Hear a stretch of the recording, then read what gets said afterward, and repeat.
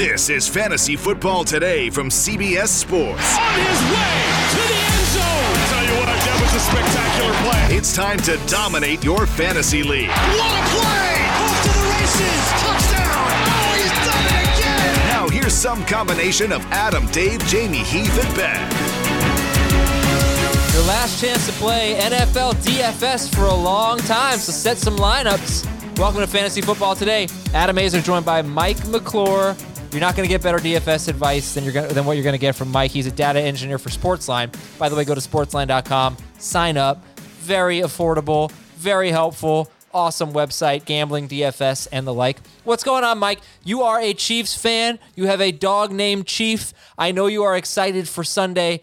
Are you more or less excited for this Sunday than you were a year ago?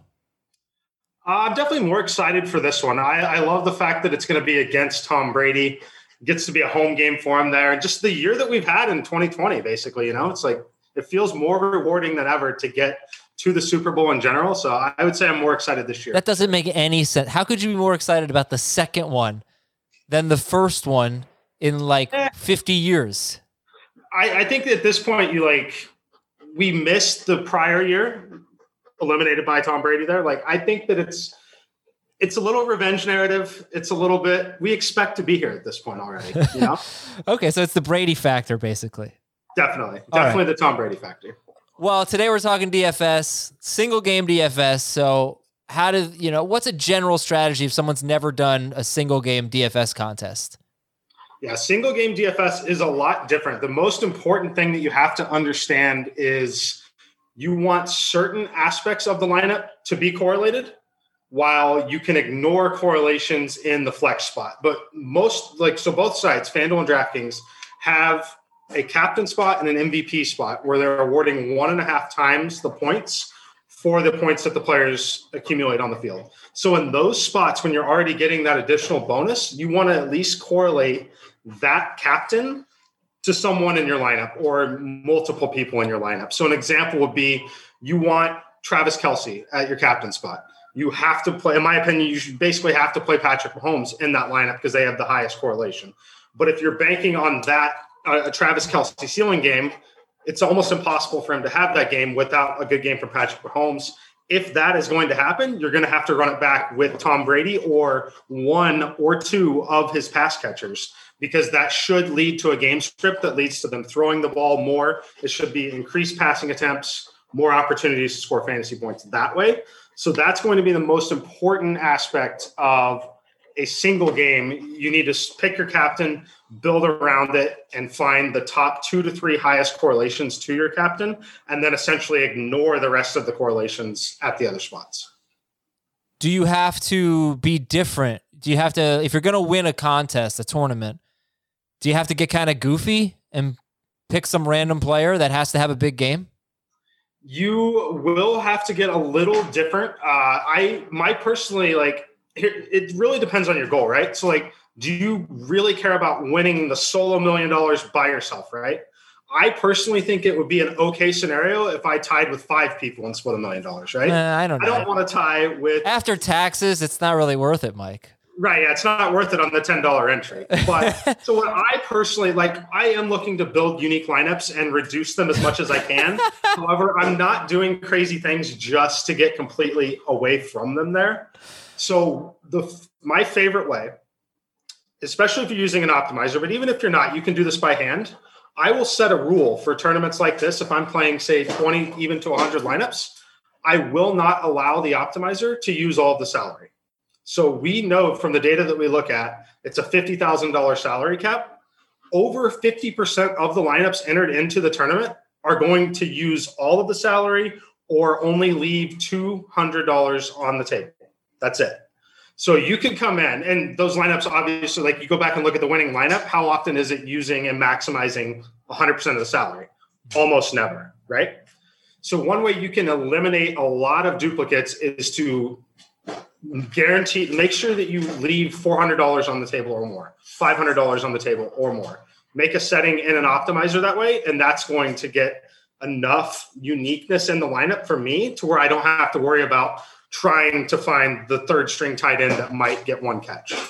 Okay, and by the way, a $50,000 salary is DraftKings and a $60,000 salary on FanDuel. FanDuel has an MVP and 4 flex spots. DraftKings has a captain and 5 flex spots. And if you heard me cracking up earlier, it's because this is on video, so youtube.com/fantasyfootballtoday. The gigantic dog Chief is all over Mike, and it's really, really funny, and he's adorable, and he's wearing a Chiefs jersey too, so it's good stuff. I'm excited for you, man. It's fun to watch your team in the Super Bowl. It's been too long for me, but I'm excited for you. I hope you get to attend the game, the road game, basically. That'll be a lot of fun. All right, so captain spot for DraftKings, MVP for FanDuel. Talk about how they're different on the two sites and talk about what you should do there. Yeah, so we'll start with the differences between FanDuel and DraftKings. The major difference is both sites give you 1.5x points, but the salary is static on FanDuel. So the salary doesn't change at all. On DraftKings, the salary is basically 1.5x also. So therefore, on FanDuel, you're incentivized to simply pick the highest scoring player at the captain spot. While that's usually what you will end up wanting to do on DraftKings, it's not always the way it works out in the end, because you can have a scenario where there's a lower price player that allows you to get more players down in the roster. So those are the biggest differences. So the number of players that you could potentially play at captain on DraftKings is significantly larger than the number that you should be playing on FanDuel. So on FanDuel, Patrick Mahomes, in my simulations, the median projection is almost 7 points higher than any other player, meaning that he's going to take the majority of your MVP ownership on that site. So for me, I think that on FanDuel, it's pretty much going to be Patrick Mahomes, Tom Brady are going to have 50 to 60% of the ownership at that spot. And then it's going to be divided up relatively evenly between Travis Kelce, Tyreek Hill, Godwin, Evans, and Fournette. I think that those are really the only players that you could even potentially think about playing in the MVP spot on FanDuel. What about on DraftKings? Can you still go with Mahomes? So on DraftKings, it's actually not the quarterback as often as you would think, right? So because of their scoring system and the way it works, so I guess we could talk about that quickly too. FanDuel is going to be half-point PPR. DraftKings is full-point PPR. So that's a major scoring difference, especially in a pass-heavy game like we're projecting this to be. I'm not projecting the Chiefs to try to run the ball as much. But you also get a bonus for going over 100 yards, which is a 3-point bonus, half a touchdown for a receiver simply going over 100 yards. So the scoring rules really benefit pass catchers over on DraftKings. It's a scenario where you often are going to have a top pass catcher at the captain spot with that quarterback in the flex. Whereas on FanDuel, you're mostly going to have that quarterback at the MVP with the receiver, the pass catcher in the flex. All right. So if you're looking for 100 yards, then let me just talk about the Chiefs guys. Tyreek Hill in 2 postseason games so far, he's gone way over 100 yards. He had 110 yards against Cleveland, 172 yards against Buffalo. But for the season, he's played 17 games, and he's been at his prop, his player prop on William Hill is 92.5 yards. And we're going to talk about props all week long on Fantasy Football Today and 5 on Fantasy Football Today, this podcast. Out of 17 games, he's had 93 or more yards only 7 times. I mean, that's not bad. But 10 times he's actually had 79 or fewer yards this year in 17 games. Kelce is just on fire, man. This guy, his catches, his receptions prop is 7.5. He's gone over that in 9 of his last 10 games. So as we mentioned, DraftKings is full PPR. This guy's got 8 or more catches in 9 of his last 10 games. And 100 yards, he's gone over 96.5 yards, which is his prop, in 8 of his last 10 games. So, and he's cheaper, obviously, than Mahomes. Still very expensive, but I think he'll be a popular guy in the captain's spot, I would assume, right, Mike Kelce? Yeah, definitely. I think that the top 3 they should be the Kansas City Chiefs players. You might see Chris Godwin sneak up in that same range, but for me, it'll very clearly be all 3 of Tyreek Hill, Patrick Mahomes, Travis Kelce. Those 3 players will take up at least 50% of my ownership at the captain spot, maybe 55. And then after that, it'll be relatively even between Tom Brady, Godwin, Evans, and Fournette. As far as Leonard Fournette goes, I think he's probably the most interesting because you really need to decide what side of the game script you're on as to whether or not you're going to play him at captain. I think that if you think that the Bucs are going to roll in this game, I think we see a lot of Ronald Jones, more than most people are thinking here. If you think the Chiefs are going to be ahead and Tampa's going to have to continue to play catch up, I expect a ton of work for Leonard Fournette in the passing game still in this matchup. So I personally will be overweight to the field on Leonard Fournette there. So what I mean by that is I'm projecting Leonard Fournette to be owned at 6% in the captain spot on DraftKings. I'm going to have him all the way up to 10 to 12% on mine. So I'm basically trying to be double the field at that position. What I think is interesting is, the running backs, okay? Because right now, Leonard Fournette has been the guy for the Bucs recently, and Darrell Williams has been the guy for the Chiefs recently. But that's really because of injury, at least partially. Yep. You know, at one point, remember, Ronald Jones, it was after the Chiefs game, actually, where he had a long touchdown catch.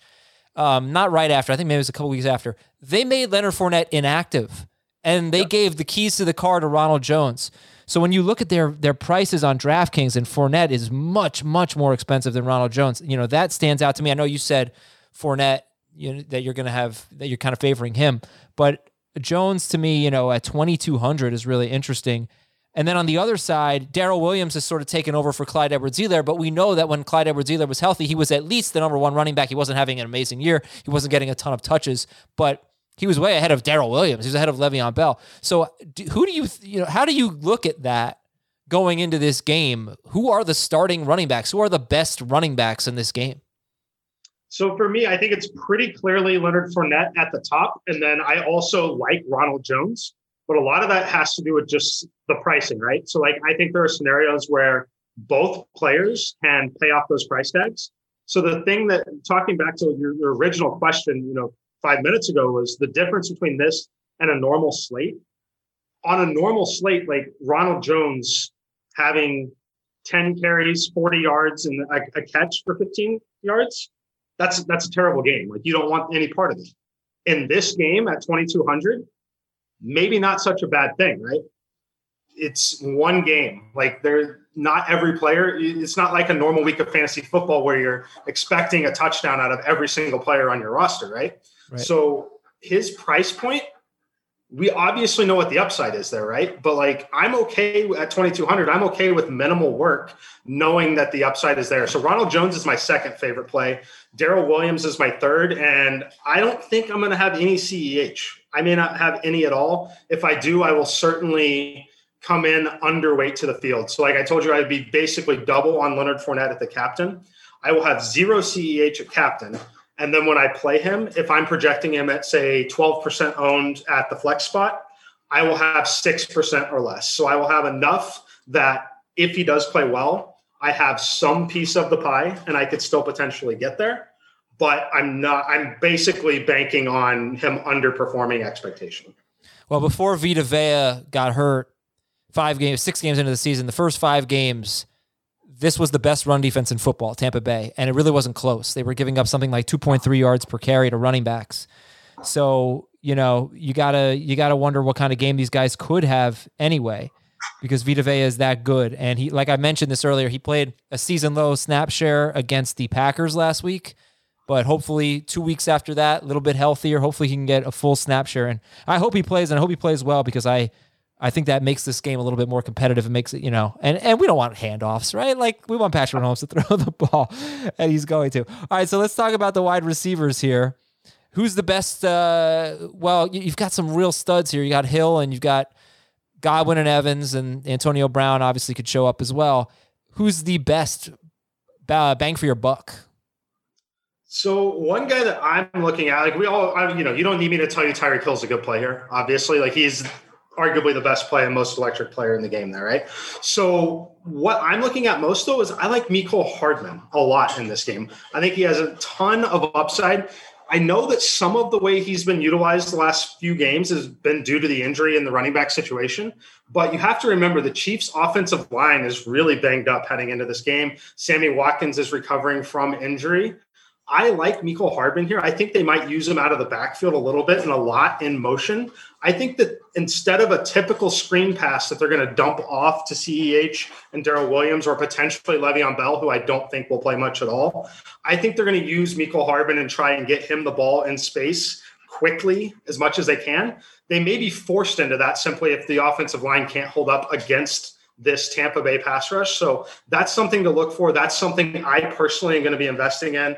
I'm going to be overweight to the field on Mecole Hardman. Again, I expect Watkins to be ready to go. I think that the injury could pop up, but I do think Mecole Hardman, despite the muff punt that potentially we thought was going to cost them, I think he's earned a lot of respect. I think he's earned a lot of playing time with this coaching staff. And I think that Patrick Mahomes trusts him. So I like a lot of Mecole Hardman this week.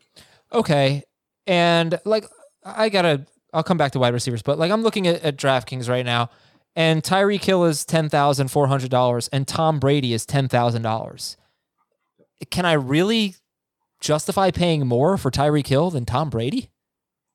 I mean, I think so personally, but it just depends on the scoring rules, right? And what kind of game script you think shakes out. Tyreek Hill, you get to that point where if he gets the 100-yard bonus, 8 catches, 10 catches, you're looking at 25 points very, very quickly, right? Just because you got that 3-point bonus, which is massive, the PPR, like it's going to be really close. But Tyreek certainly has more upside, right? So like you have you have to look at the full range of outcomes of the player. Tyreek Hill has a significantly higher probability of scoring 40 fantasy points than Tom Brady does, in my opinion. Okay. So Tom Brady has a higher probability of hitting that, say, 25 number, but Tyreek has a higher probability of exceeding that number. What do you make of the fact that the Kansas City Chiefs gave up the second fewest fantasy points to wide receivers this year? And Stephon Diggs just had 6 catches for 77 yards on 11 targets. The week before, Jarvis Landry had 7 catches for 20 yards and a touchdown on 10 targets. Evans had 50 yards, but he did have 2 touchdowns. Godwin did have 97 yards in the first meeting, but they were great against DJ Moore. They were really good against Stephon Diggs twice. They've faced a lot of good receivers. They've had some good performances, some bad performances, but overall, second fewest fantasy points allowed to wide receivers. What does that mean to you? That's Kansas City we're talking about. Yeah, no, I think I was actually pleasantly surprised to see it translate again in that big spot against Buffalo there. I think it's a very good indication. I think that these 2 wide receivers and Tom Brady it's a little different spot. I think that they're more healthy. I think they're going to be fine in this game. But you do mention it. I do kind of like the tight ends a little bit, and it's not Gronk that I like. I actually like Cameron Brate a little bit in this spot, especially with the way they're priced. I think that not a lot of people are going to go all the way up there, but I do like them. But I'm not too worried about the Kansas City defense. While it has been good and while they have limited fantasy points to wide receivers, I don't think that that's enough to persuade me to not play any of the wide receivers in this game. I think that if anything, if they struggle early and Kansas City gets off to a lead, anything that they lose in terms of efficiency, they're going to gain back or maybe exceed in terms of volume, right? So they're just going to come out and have to throw even more if they fall behind. So I personally am not worried about it in this spot. How do you feel about starting DSTs or kickers? So defenses and special teams in Showdown in general are okay. I would never play one in the captain spot. It's okay in the flex spot, but it mostly will depend on the projected ownership of the field. So where I would be more interested in playing them might potentially be in a game like this where we know it's an offensive battle and they might have a projected ownership in single digits. At that point, I could get on board with getting equal to the field or maybe slightly above. Where I would have no interest in playing them is when they would be 20 to 30% owned. On my initial run, I ran a few lineups here.